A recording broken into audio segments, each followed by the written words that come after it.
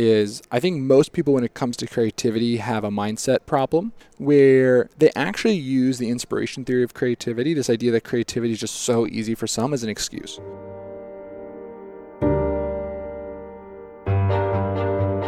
Hey, what is up, everyone? Welcome back to another episode of Going Deep with Aaron Watson. This interview was actually recorded a few weeks ago, back when I was in New Orleans for the Collision Conference. Got to meet up with a new friend of mine, Allen Gannett. Allen has a multitude of wins under his belt already. In addition to publishing The Creative Curve, he's also the founder of a software company called TrackMaven. He's given numerous talks about creativity that actually spawned the book, and he's a proud dog father. In all sincerity, though, we had a lot of fun talking, and as someone who has founded a creative agency himself, I found the book to be a very accurate perspective on the act of being creative, and it's challenging me to reorient some of my habits and processes in order to continue to keep those good juices flowing. I hope that you will enjoy this conversation and also check out the book, The Creative Curve. Here's my conversation with Allen Gannett.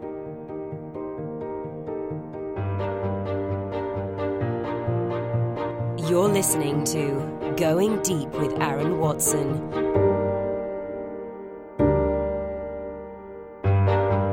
Well, Allen, thank you for taking some time away from your Collision Conference experience to be on the podcast. Thanks for having me, man. I love these headsets, by the way. If you're watching, you can see we're wearing these very cool, I feel like I'm a race car driver. Yeah, or in like the broadcast booth. Yeah, the broadcast booth of the race car driving thing. Yeah. The track. Exactly. Yeah. I went overboard, but it helps add to the experience. Yeah, I think it's good. Makes the conversation a little more natural, hopefully. So before we get into the book and all the, I don't know how many different pots you have your hand in, very simple question. What is harder, writing a book or being on the Wheel of Fortune? Writing a book, but just barely. Okay. Barely, no. Wheel of Fortune was, I was like 18. And I literally was just like, I'm going to get on game shows this year. And it was, first of all, one fun Wheel of Fortune fact, then I'll stop, is Pat Sajak is 5'3". He's tiny. And so they have every contestant on these adjustable risers. And Pat Sajak is all the way down to the bottom. And mine was all the way down to the bottom. His was all the way to the top. And I'm still towering over him. He's this tiny little dude. You can't tell on television. Yeah. Well, the illusion of the TV is it's crazy. Ripped away. Yeah, Hollywood magic. It's all gone. Yeah. What is so fascinating about your life experience, I guess, is that you've kind of stuck your nose into these different industries and started to really piece apart how things work and not just consume it at a superficial level, which is something that we love to do on the show, get into the weeds with it. But you've been very pointed about interacting with high-level operators in these arenas and piecing apart what it is they do. And that's what led to the book, but it's also led to a great deal of success and reach and influence on different social media platforms like LinkedIn. So my question to you is really when you started going about asking people or contacting people to try and get their perspective. Yeah, so I've always been super questiony. I've always been really curious.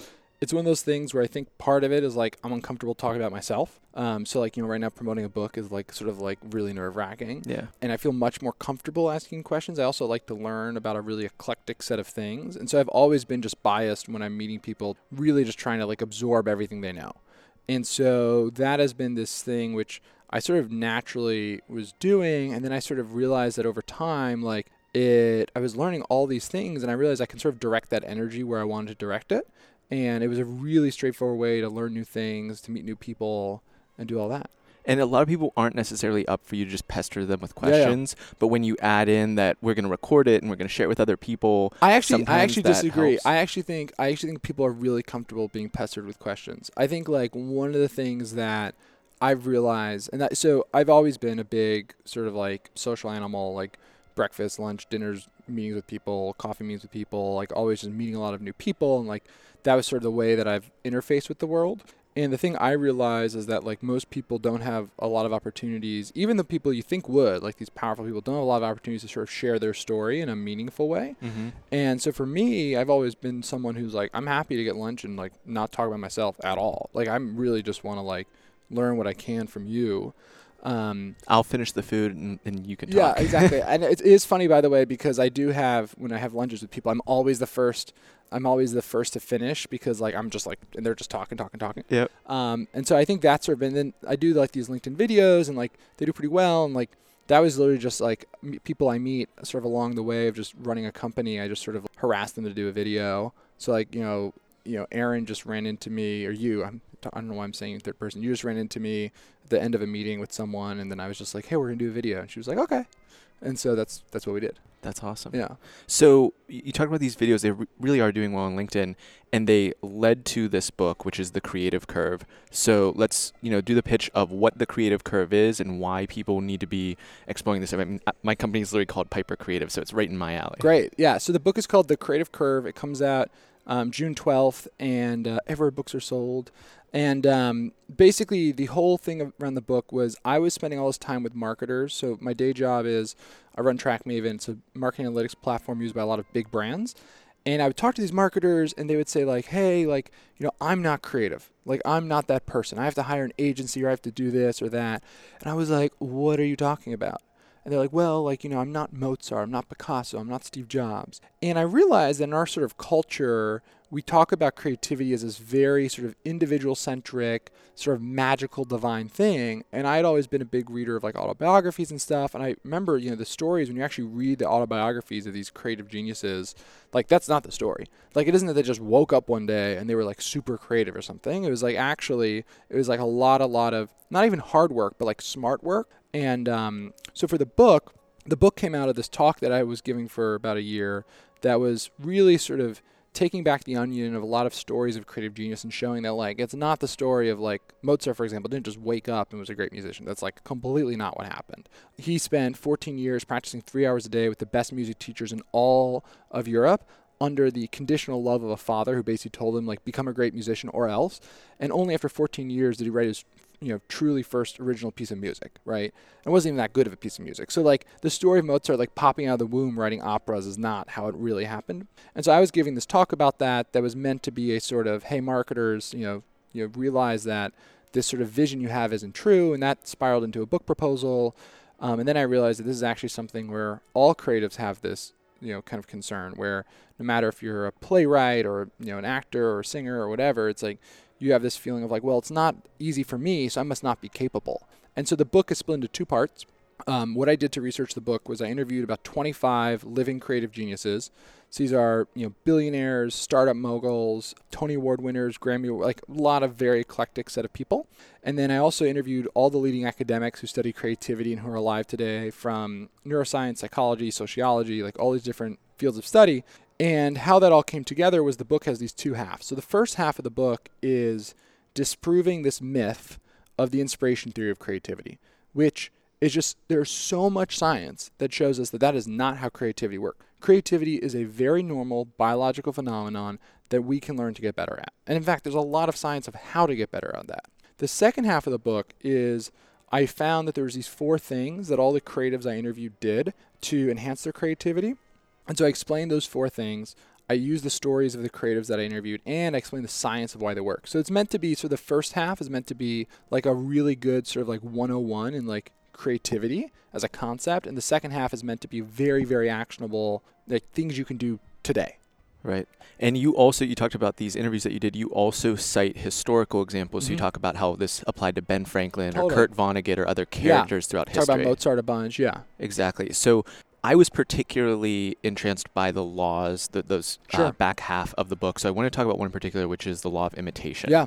And we talked about Vonnegut, we talked about Ben Franklin, and you cite how these different characters, the initial stage was often consumption or imitation of other people who were doing something well. So Mozart, spending 14 years before producing something original, was taking a lot in and consuming a lot before that creation took place. Yeah, so one of the sort of themes in the book that I thought was interesting was over and over again, we have this notion of creatives, and you even see like, maybe like quotes on Instagram to this effect, or, 98% of people are consumers, 2% are creators, like be a creator, like blah, blah, blah. And it's like, there's a sort of like thing around like, creators are these people who are constantly like doing stuff, they're bringing new ideas to market, like they're doing all this stuff. in reality, when you actually look at the stories of creative geniuses, like the story is not that. The story is actually one of a huge amount of consumption, first of all. So I have these 4 laws of the creative curve. The first one is consumption. And there's a lot of details in why this is important, but the sort of short version is that all these creative geniuses I interviewed actually spent at one point of their lives huge amount of times consuming content, and they still do that to this day. And I explain in the book why, but really what it comes down to is a lot of the ways that our brain connects new ideas relies on us having the actual knowledge and the mental models and the memories for it to connect. So like, Paul McCartney, for example, like grew up in a musical household, literally played in a cover band, was always listening to music. And so like, yeah, he like has epiphanies about music and you don't because you didn't have all that sort of inputs. Like, you need to have electricity for your light bulb moment, so to speak. The second element that I thought was really interesting was, we talk about creatives as being really focused on originality and innovativeness and all that kind of stuff. But what I found over and over again is when you actually look at these stories, most creatives learn through imitation. So Kurt Vonnegut, you mentioned. So Kurt Vonnegut was at one point a master's student in anthropology. And his thesis, which he ended up not graduating, and he has this quote that I put in the book around why he didn't graduate. Basically, it's something like, I didn't realize primitive people were so stupid. And so he really didn't like anthropology. But his master's thesis was really fascinating. And basically, he mapped out the emotional arc of different novels that he looked up to. And he found that there's these recurring patterns of what made a great story. And, how did the story arcs change and how did people do that? And you see this, Ben Franklin talks in his autobiography about how he learned to write by imitating articles in The Spectator, which was sort of like The Economist of the day. Like it was a little bit pithy. It was kind of global and intellectually minded. And that's how he learned how to write.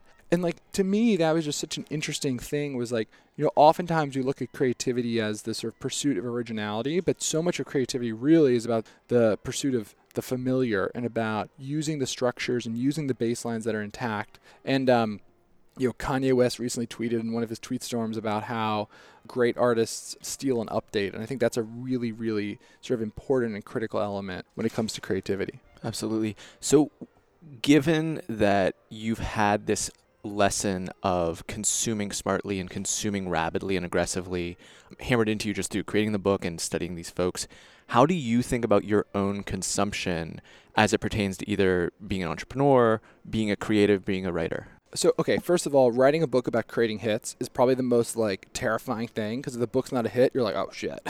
So hopefully it'll work out. But, the book was cool because I'm writing these things about creative process as I'm going through this big creative process. And so one of the things I found sort of on the consumption point was I read thousands and thousands. I think it was 10,000 pages, but I read thousands and thousands of pages of peer-reviewed research on creativity. And so when I was in the shower or at the gym or, on a walk or whatever, the sort of epiphanies I would have are about these really wonky esoteric concepts in creativity science.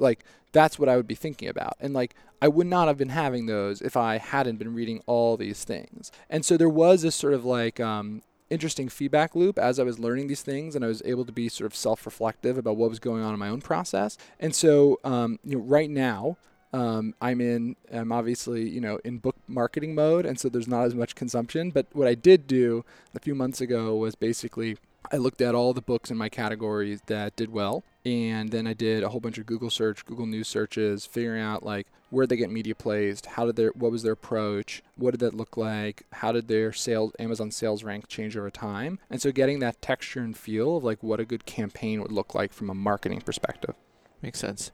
We didn't really talk much about TrackMaven and the analytics platform that it is. I'm really curious how much that informed not just the marketing of the book, but the strategy that you've employed 100%. With creating this book. Yeah, so let me give you a quick primer on TrackMaven. So the company is almost 6 years old, employ about 60 people, work with brands our customers have been we have NBA, Marriott, GE, Aetna, Honda.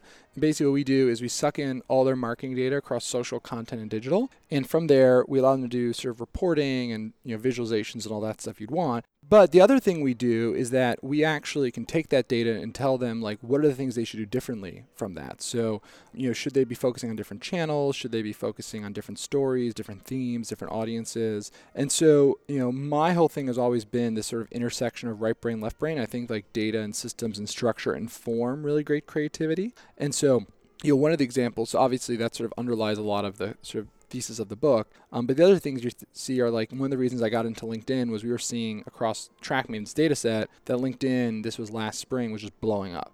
Like all these sites were getting like more referral traffic from LinkedIn than Twitter all of a sudden. Like LinkedIn engagement on content was blowing, like it was nuts. And so that was really cool because part of the book is about timing. And so I had sort of this awareness that LinkedIn was really taking off a lot earlier than I think maybe other people did in the sort of marketing industry. And so I started getting involved in LinkedIn sort of like late spring last year and like creating a lot of content. And at that point, especially, there just wasn't as many people doing it. Sure, but there were still other people doing it, and relative, like your videos definitely popped up relative to some of the other people that weren't.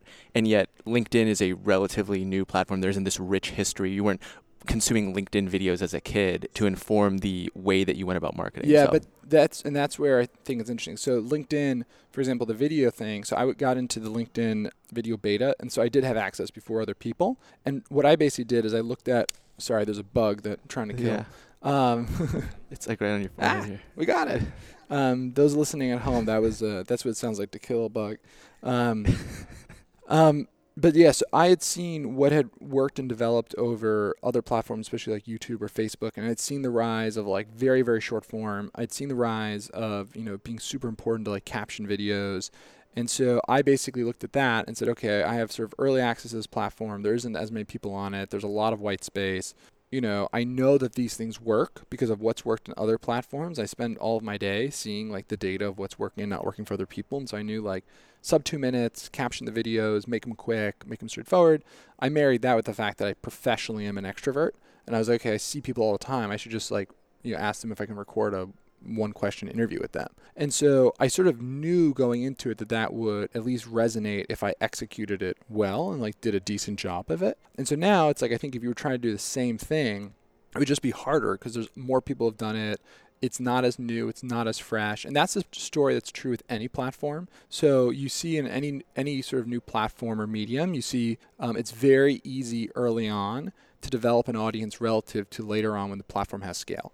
And so that's why you see so many YouTubers, for example, or the YouTubers who became famous in the first sort of 3 to 4 to 5 years, where it was a lot easier. Now it's like there's all these algorithms and you need to like, be part of groups and there's all this stuff that goes on.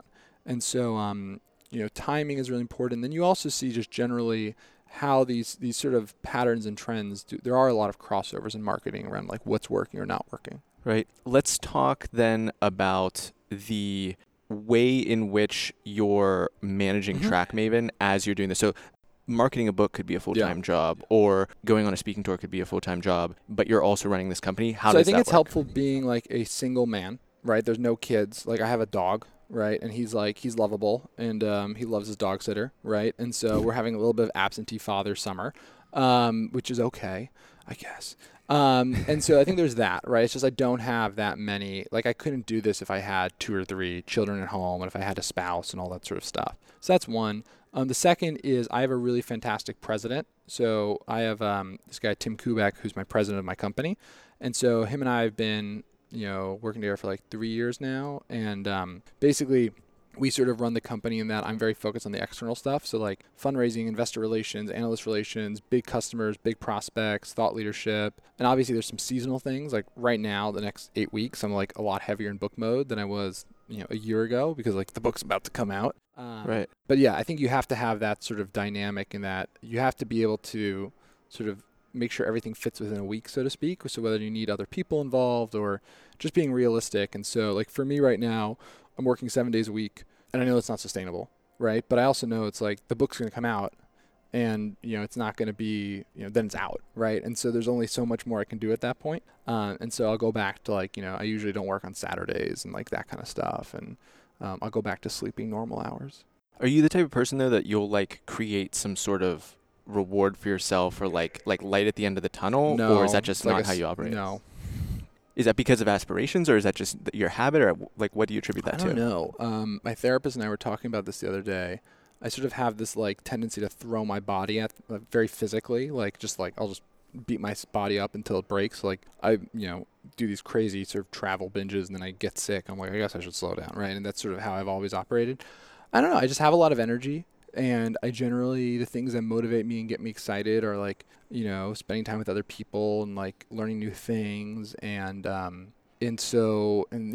think there's probably a little bit of just like sort of FOMO in life. Like I really like life. Like I really enjoy it. And I like sort of experiencing all that it has to offer. And I like don't want to miss any of it. It seems like also the kind of book tour schedule or just getting to all these novel places, speaking with new people, is also very aligned with just what kind of gives you energy or makes you and feel my like you're in life, your element. my life is a lot more incestual in terms of like, what happens is like, when you do a book and you're running a company, it's like your customers get excited about it. They want you to come in and speak to their teams. They introduce you to bigger executives because they're like, oh, like, this guy who we work with is now an author. And there's sort of that whole element too. And so it's a lot, there's not like as clear of a delineation as it may look from the outside, where a lot of it sort of like feeds into each other. So like here, we're at Collision.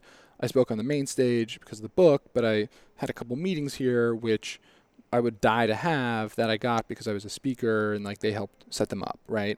And so a lot of the things when you think about you're running a business is like, how do you develop sort of a platform, and how do you develop sort of being more of a magnet versus pushing, right? And that's one of the things that books are really helpful for. And not just being a magnet too, but it being a way to open the door. You have the actual kind of carrot that will lead to that site coming. Totally. That makes sense. Cool. Well, we don't have you for much more time here. As it pertains to creativity and having been this filter for a bunch of academic research on the creativity, are there other broad rules outside of the consumption and the imitation that you can recommend for people? Yeah, so there's two more in the book, and I think one that I think is pretty sort of like more straightforward, that's pretty immediately actionable without a lot of detail, is across all of the different creatives I interviewed, one of the things I thought was so fascinating was how iterative their processes were. So like you think about a creative like a novelist, they're going off to their writing cabin, they're like writing the novel and like it's done, right? That is not how it works. And like I even experienced this with writing this book, where it's like, you have the book, like my name is on the cover, but like I had a research assistant, I had a developmental editor, I had a copy editor, and a proofreader.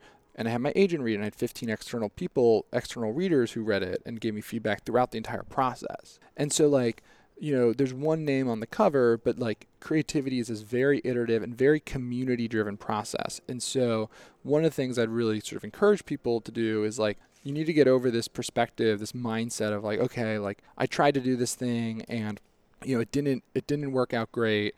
It didn't work out, and like, so I'm not creative. It's like, no. Like, you did all this stuff and you did a first draft, and like, that's just like the first place. Like the first draft of this book was horrific, right? And like, that was part of the process.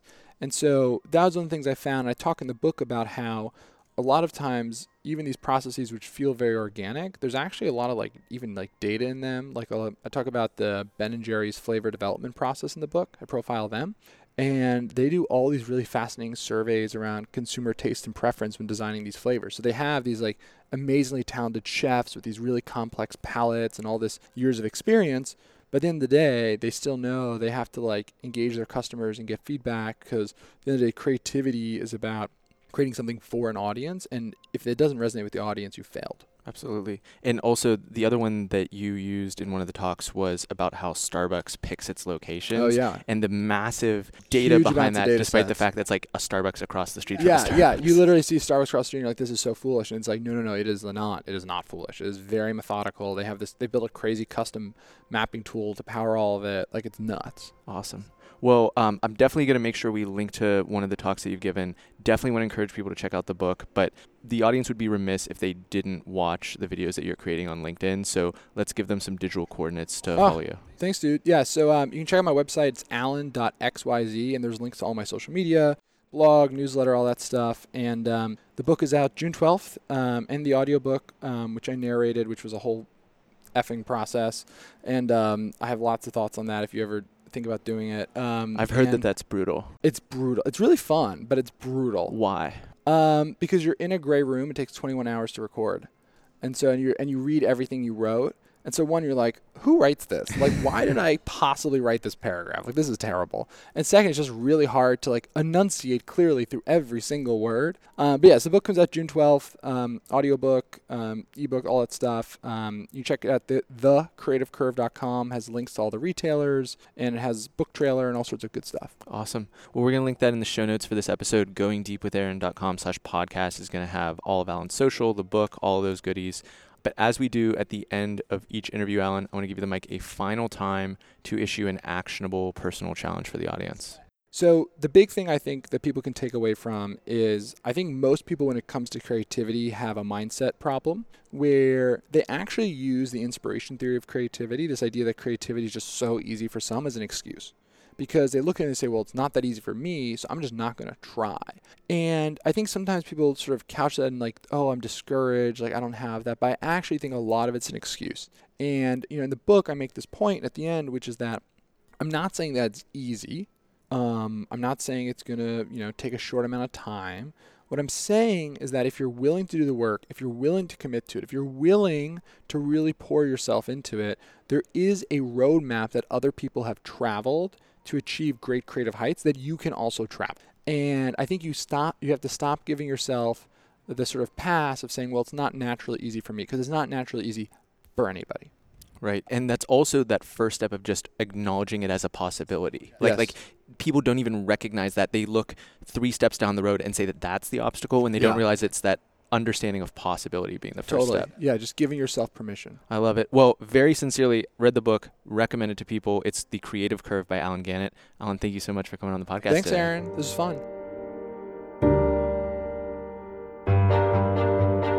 Hey everyone, thank you so much for listening to another episode of Going Deep with Aaron Watson. Please hit that subscribe button if you've not already done so, and head on over to YouTube. Check out This Is Piper, the YouTube series that we're doing of the company that I founded with Hannah Phillips, Piper Creative. We've been doing a ton of great vlog episodes, including a recent one profiling the launch of our new apparel line, Piper One. Hannah has custom designed a number of shirts representing part of the Piper ethos. If you want to not only just support the company, but look really good in a really comfortable shirt, check that out, pipercreative.co/apparel to check out all the designs. Thanks for listening. Connect with Aaron on Twitter and Instagram at AaronWatson59.